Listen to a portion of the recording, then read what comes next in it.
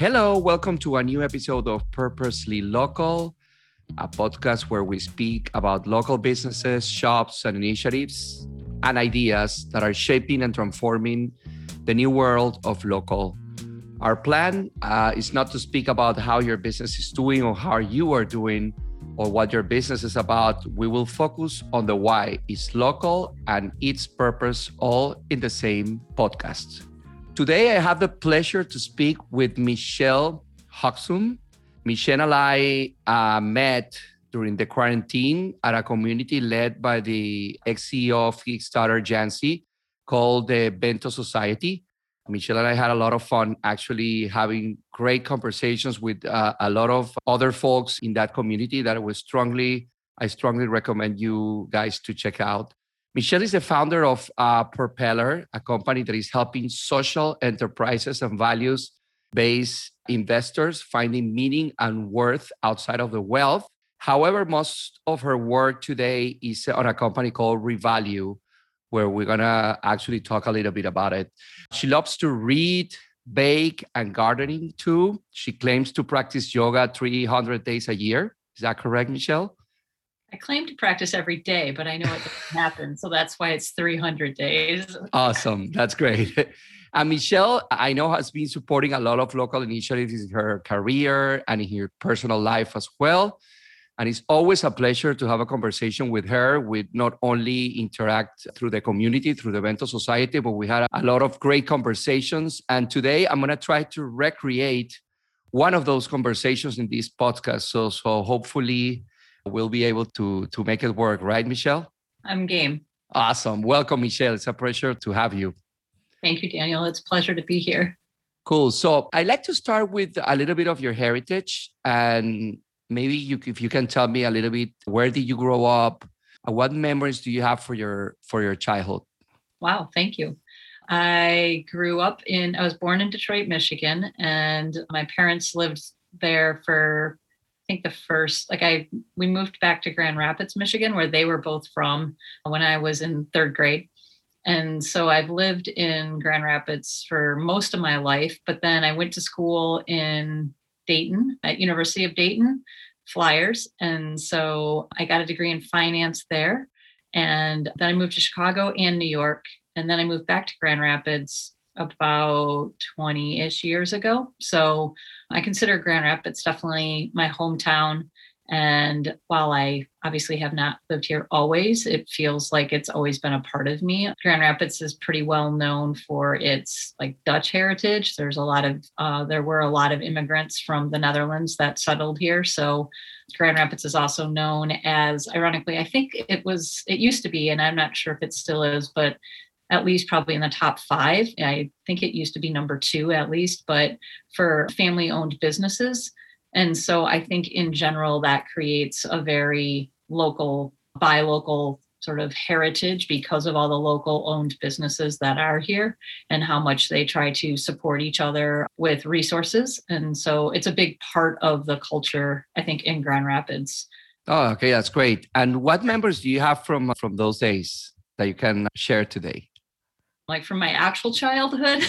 Yeah. Something that you remember that maybe you were particularly passionate about it, or something that happens to you that maybe trigger into something or an experience or a job that you land or a high school, I don't know. Yeah.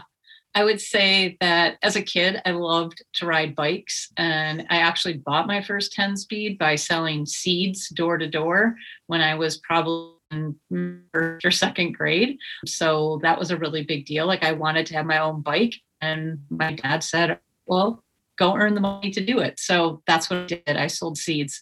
And I think that was, of my love of growing things and being in the garden.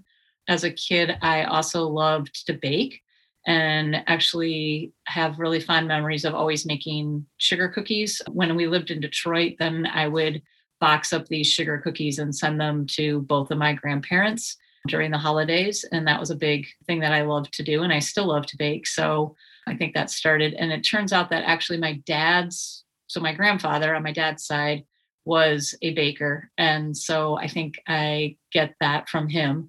And then I definitely, as a kid, my grandmother worked at a department store, and she would always bring us clothes, and she thought it was the greatest thing. And I always thought it was like terrible, right? Because it was, you're a kid, you wanted toys and not clothes. But she always used to buy me like the greatest clothes. And I think that that also has evolved into my love of fashion. And it's really more about like, she ironically also wanted to be a haberdasher. So she wanted to move to New York when she was like in her 20s. And I just think that probably women, she just didn't have the chance to do that. She lived in Grand Rapids and that wasn't really available to her. So, but now I love fashion. And I think that that's also a connection that we have together. So, but, my other grandmother would also knit. Actually, she was a huge knit. She would knit all the time.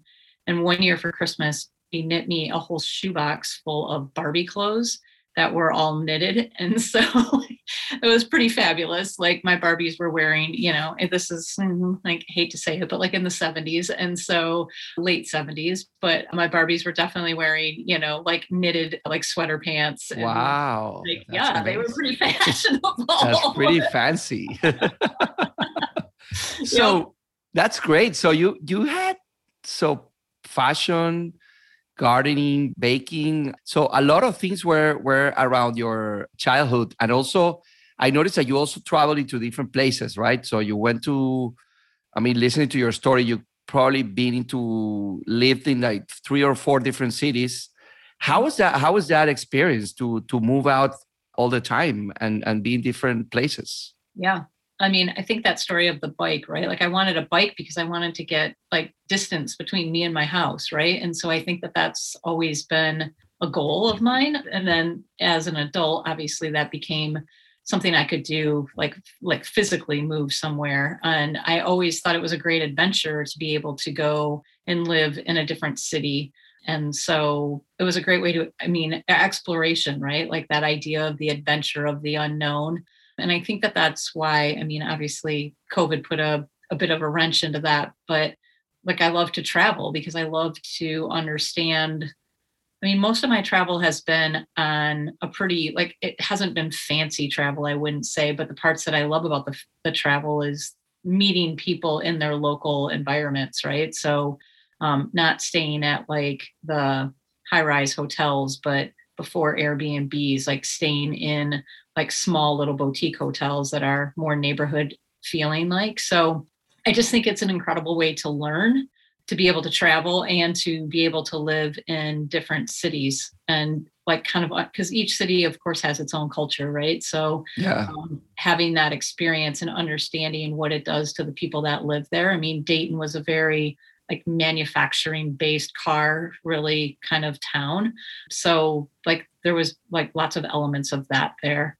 And then of course, Chicago was a great, that seemed like a huge city to me when I moved there. And since I've actually lived there, I think the size of that city is probably almost doubled. But, when I lived there, it seemed like a great adventure. And I felt very independent, I guess. I loved being in different cities because it felt very independent. And then living in New York was like, I thought I would never leave because I felt like that was like home. I relate to that. Yeah, like it really spoke to me, right? Like I thought it was the greatest thing. Because my apartment was also, the size of like whatever it was, like 500 square feet or something. It's not like you wanted to be there a lot. You wanted to be out and exploring the city. But like, I loved that. I would go to Central Park and literally just like, my favorite thing was to sit on the steps of the art museum and watch all like the tourists kind of like being characterized by the artist, right? And like their reaction to those sketches that they would do. And just, it was, like the best people watching. So you have all these different hobbies and passions when you were a child. When do you think that passion turned into what you do today? Or it was a moment that you said, okay, I like this and now I'm going to pursue this and then I'm going to study this and then finally I find a job. How that happened? Because I know you do multiple things today too. And it's funny that now that I know your background, I can totally see all the correlations between your childhood and your present life. But is there any connections on how you found maybe one of those passions and then how you turned that into your profession today? Great question. My dad was a banker. So again, I come by finance, I think pretty naturally. And in fact, Angela, the founder of Revalue, was joking with me today and I said something about Wall Street and markets. And I said, how did we get here? Because I was thinking of all of sort of the bad behavior and the things that happen on Wall Street and how we are able and not able to invest our own money. And she was like, yeah, it started in 16, whatever it was, in the Netherlands. And I was like, yeah, well, see, I mean, this is my genes. Like, I can't help it. But I didn't set out to go into finance. But when I was in college, I felt like it was a big challenge. And so I wanted to do something challenging. So I got a degree in finance. And then I got into the business and I thought it was rather boring, quite frankly. I just felt like there wasn't enough creativity in it. And so then that's when I moved to New York because I really thought I wanted to be a chef. Like I really wanted to be a pastry chef. So I tried that on, but it's also like incredibly isolating, right? I mean, you're usually like in the basement of the restaurant and there's not a lot of interaction with people. And so then that like led me to this idea that artists are incredible and they are so lucky to create their artisan gifts to the world, but a lot of times they're not supported and they're not necessarily, they don't know like the business in which to actually, be paid well for their art. And so, and it doesn't have to be just, painting art, but any sort of art, even the culinary profession. And so I quickly learned that my business background could be a strong support for, like I would say, artisanal focused people. And so when I left New York, I had a clear understanding and feeling of that. I came back to Grand Rapids because I got recruited to join a nonprofit that wanted to start their fund. They didn't do any fundraising and they hired me to do that. So then I got a very clear vision of what nonprofit work looked like and what that was all about. And then that really led to this understanding of what was broken in all these systems. And really where I am today is this culmination of wanting to help business owners and entrepreneurs, which stems back, I think, from, the days in New York. That was very clear. And then being in finance now was, I got away from it because I felt like it was terrible, especially like in the '08 crash. And I saw what happened. And then I saw that we weren't really learning from our mistakes, right? Like we were like, ooh, we made it. Like we got through that. And then we just started doing all that same bad behavior again. And I thought, we are never going to get out of this bad cycle of mismanagement in like the financial systems and holding accountable for that. And so then that really led to this like more regenerative space. Like, how do we create finance that is regenerative? And I really saw investments being extractive. And I saw philanthropy being sort of like the way that people took their guilt essentially and said, oh, I'm just, I was extractive over here. And then I'm going to take my guilt and put it into philanthropy over here and make myself feel better. And really my passion today is to help local businesses get funding and so that we can start like at zero, right? If we don't have to be extractive and then we don't have to not have dignity for those that are in the system, essentially in the nonprofit like arena as well, right? Like they deserve ownership and dignity as well.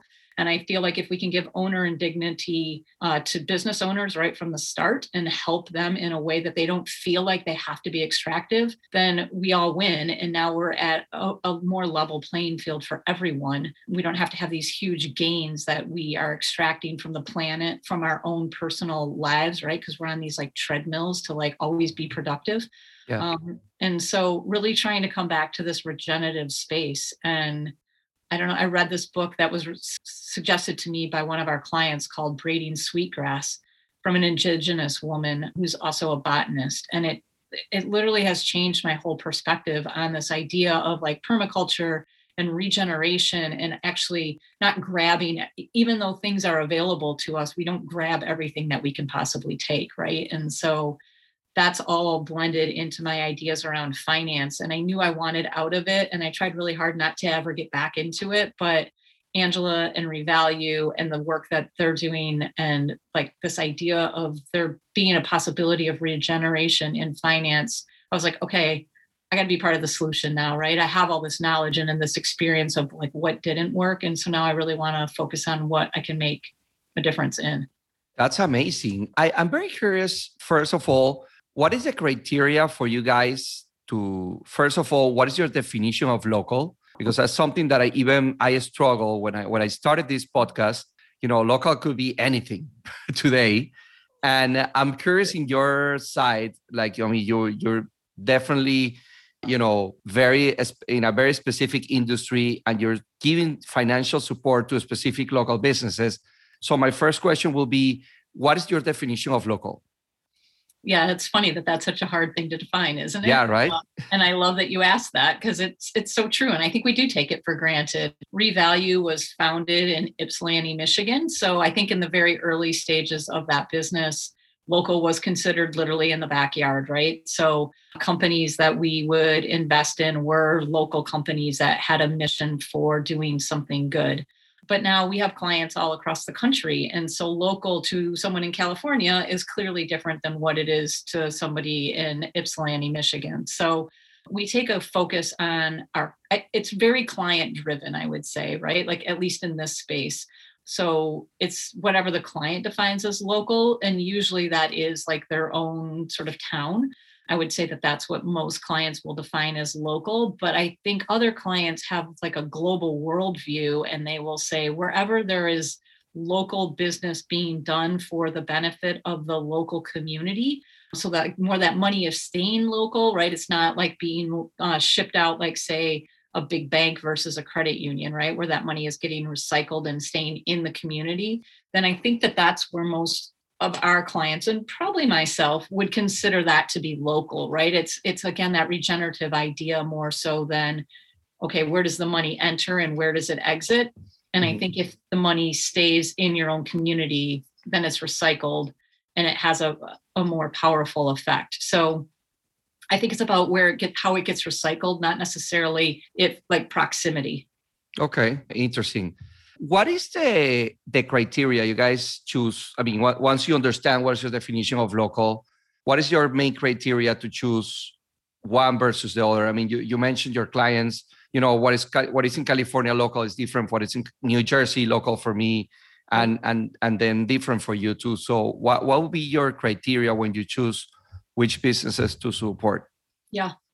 So a lot of times, again, our clients are bringing us these opportunities, right? And they're usually, I would say, all the clients for sure have to have a social mission. Like that's first and foremost. So that probably outweighs even the local piece a little bit, because again, we know that we have clients across the country, and somebody in Michigan might actually want to invest in California. But so I think that they have to have a strong mission. And most of the missions are something that is like worker owned or like a co-op model. So again, that regeneration and that joint ownership is really important. So I think that's really a powerful screen of what kind of companies we will do due diligence on to decide if they are something that can be invested by with our clients. Yeah, that makes sense. And what do you think from a consumer point of view? What do you think is the best, or what is the barrier that we still need to cross in order for people to create more conscious about consuming local?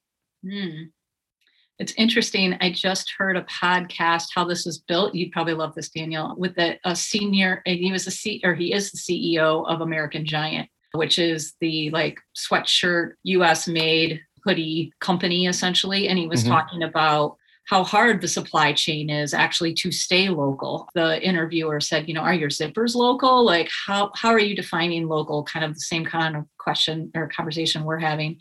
And he said, it's really hard. He said, the cotton is all US based. He said, merino wool is not.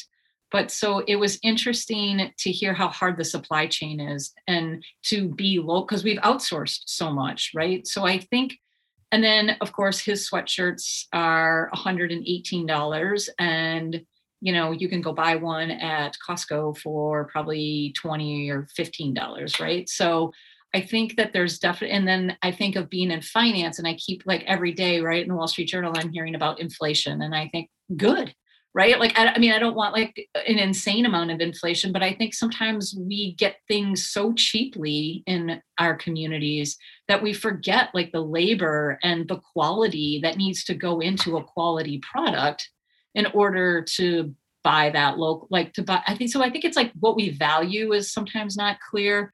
We value convenience over quality. And so I think, and we definitely value speed over, like taking the slow road to things. So I do think that like we have to shift our values into really appreciating what we can produce in our own backyard and then to only consume that. And if that means then that I can no longer eat pineapples because they're only grown in Hawaii, I guess that's something maybe I should consider, right? So I think it's like what's available to you. But I think because we are able to get almost everything now, that people just are like, oh, well, then I'll just, I'll pay either more for it or I'll pay like nothing for it because it comes from something that was produced very cheaply. And I think until we really go back to valuing how things are constructed and why they're constructed. Yeah, makes total sense. What industries or businesses today you think are big examples of local businesses that you want to probably give them a shout out today that you remember? I mean, I think there are a lot of food providers out there that are, there's some technology, I think, even especially with COVID, that has allowed farmers to sort of cut out the grocery store actually and go direct to individuals, right? Like they can get CSAs that are still delivered maybe from more of a distance than what traditional CSA product would be delivered. But I think that there is some changes in the food, but I think that that's also then being willing to eat like what is near you, right? So I think food, hopefully. Something like this, right? For example, like this is for you guys that are listening and are looking at the video now. So I was on Sunday on a local farmer's market here in my neighborhood. And I was surprised that the guy from the farm that was selling something there, he gave me a card and he said, hey, we can deliver straight to your house. Yeah. That's exactly what you're saying. Yep. So I think the food is exciting. I think it's hard in fashion, right? You probably add to that. Like, I think it would be great to be able to sort of wear what was produced near you. But I think that that's a big challenge because a lot of materials aren't even grown in the United States anymore. So I believe in fashion is probably more about the proximity more than for example, I actually had here as a guest in this podcast, a couple, these two women that actually they just founded a thrift store in Jersey City here where I live, just focus on plus size women's. And for me, that's local. I mean, she's doing, consignment, but at the end of the day, she's focusing on one specific market that is, not necessarily, is very underserved, as you know, and also at the same time is super local. I mean, I haven't heard anything like that from any other location. She told me that there's probably 2 or 3 other initiatives that are similar, but it's pretty recent. Yeah. We do have a good friend of mine actually started kind of like a cut and sew place in Grand Rapids, which is amazing, right? And so the challenge there is she needs big orders, big batches essentially, right? To be able to make it profitable. Yet then in the beginning, there's like not enough work to make those big orders. And so I think she's always kind of caught in that tension. But yeah, I mean, I think I think we're losing a lot of like the artisanal capabilities, right? Because we are so consumed with consumerism. And so we want it fast, right? And we want it now. And so, but I think if we were willing to slow down a little bit and to experience like our food, right? Where did it come from? Like you met that farmer, like how amazing is that, right? You know now, right, how your food is being produced as opposed to whole food, right? Like, and also going back to food, the taste is incredible. Like I think I'll be honest with you, one of my first biggest experience with local was when I went to a Sweet Ring. I don't know if you're familiar with that. It's a salad. It's a very interesting salad chain that basically what they do is that I'm actually scheduled to interview the CEO. And what they do basically is that they create, when you go inside the restaurant, basically you see a big blackboard and they tell you exactly from what farm is coming each of the ingredients in the salad place. So, but I'm telling you, when I taste that salad, it was for me like, wow, this is a real salad. Like I love salads now, like I used to like them, but now I like them more. Same thing. I make my own juices here at my house and I give it to my kids too. And the other day, I actually bought all the vegetables in the local farmer market here. And it's incredible, the different on the taste. Even if I make them and I put it in the fridge, my wife can have it 3 days after and it tastes the same. Yeah. That doesn't happen with any of the groceries that I buy in any supermarket. Mm-hmm. No, because they've been sitting on a truck for too long, right? I mean, they're already sort of old by the time we get them. And so, or I think, nutrient, so that they can be like resilient to pests and whatever else, right? Their nutrient base is different or something. But yeah, I think it does make a huge difference. Yeah, definitely. It does. It does. Can you share with us maybe your latest local experience that you had and what was so special about it? Ooh, I mean, given the fact that I rarely leave my house these days, my house is very local. Well, I'm pretty blessed to be in Grand Rapids, Michigan. I will say that my last local experience was to meet my friends that I used to work with at the nonprofit at what is now a very famous brewery, but Founders. And we were able to have beers, and we were able to sit in the pub and have, beers brought to us and not drink out of cans, and they were in drafts. And it's funny that you mentioned that. I think one of the first big bottles of beers that there are smaller bottles and bigger bottles of beer. So one of the first bigger bottles of beers that I ever bought in a Trader Joe's, it was a Founders. Nice. Do you remember what flavor it was? No, I don't remember what it was. Founders. Okay. I think it was an IPA, if I'm not wrong.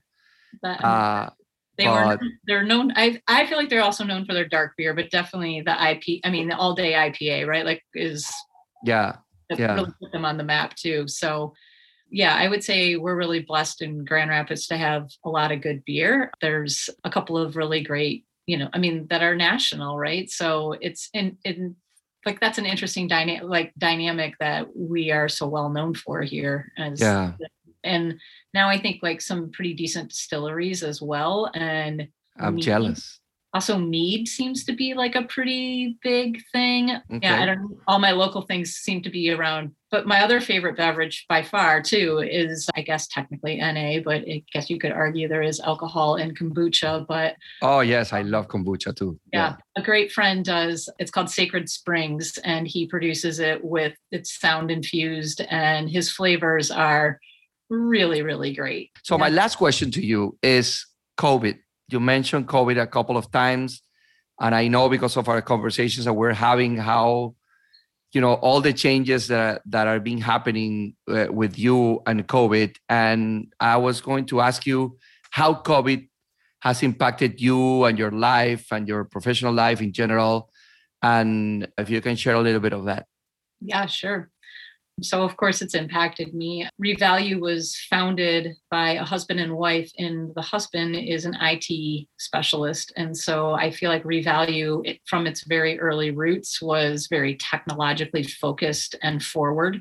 And so when we had to go to virtual work, it was kind of a non-event because we were so used to being virtual and on Teams even before COVID. So, and because also I worked from home probably for the last 6 years, that was also that didn't seem like a big deal, right? But the thing that did change, of course, was this idea of running out to the local coffee store and grabbing my coffee. And we also have a lot of good coffee in Grand Rapids too. But Roasters and Madcap, and I think that might be some of the Dutch influence too. But so really great coffee roasters here in town, and that was part of my day, right? And it was also working from home, it was a way to engage or meet friends for a quick chat or a check-in, and not having that like physical connection or even that break, right? Like I could get up in the morning, I could do my yoga, I could jump on my screen, I could work for 4 or 5 hours, and then I would go get lunch with somebody or the coffee shop or dinner. Right. And so not having those like hard stops in my life, right? Or those breaks, or even that human connection. I mean, I love it that you and I have connected in a really meaningful way through the screen, so I can believe in human connection through the screen, but it's still not the same, right? And so I miss that for sure.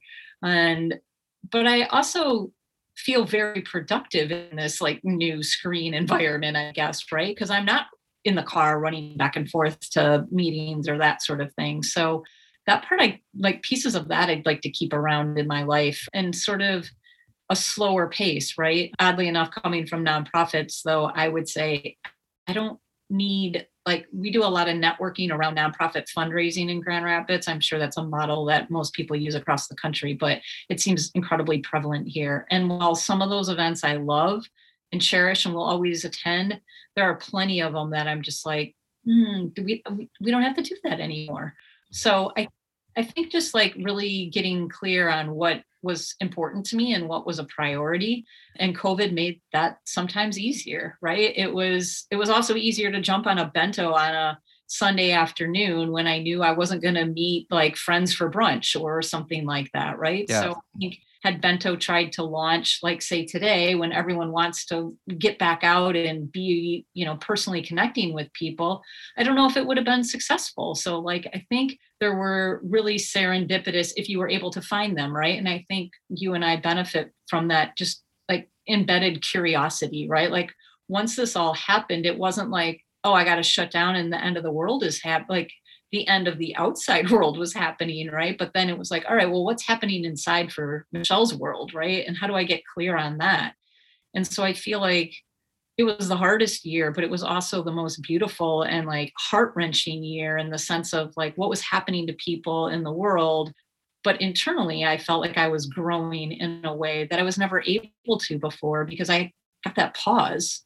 So yeah, agree. Yeah, 100%. And I'm grateful that we were able to connect through the Bento Society, and we have this amazing relationship now. It's funny. I mean, I always say that I have met so many interesting people in the last year that I don't know in person a lot. yeah. Like we hire our head of product in one of my companies, and I've been working with him almost half a year, and I don't know him in person. I know, that's so funny that you say that, because we just hired someone who's graduating from college in a month, and we're super excited about her. And she was like, but I've never met any of you. And we were like, oh, you're right. Oh my gosh. Like, and we had totally forgotten that piece of it, that was like hard for her, right? Because we've never met her either, but we've all, the rest of the team all knew each other in person. And so it was like, oh, yeah, totally. It was jarring that we forgot. Yeah. So it is interesting. I think Bento, at least for me, Bento taught me that diving into people as people and like really trying to understand their why, as you say, and their mission and who they are. I think through the world, it's so easy to just be like, oh, what do you do? And then we get labeled for the job we do or the title we hold, right? But I felt like Bento and COVID said, take a step back. Like, I mean, like the people, like the conversations we had in those groups.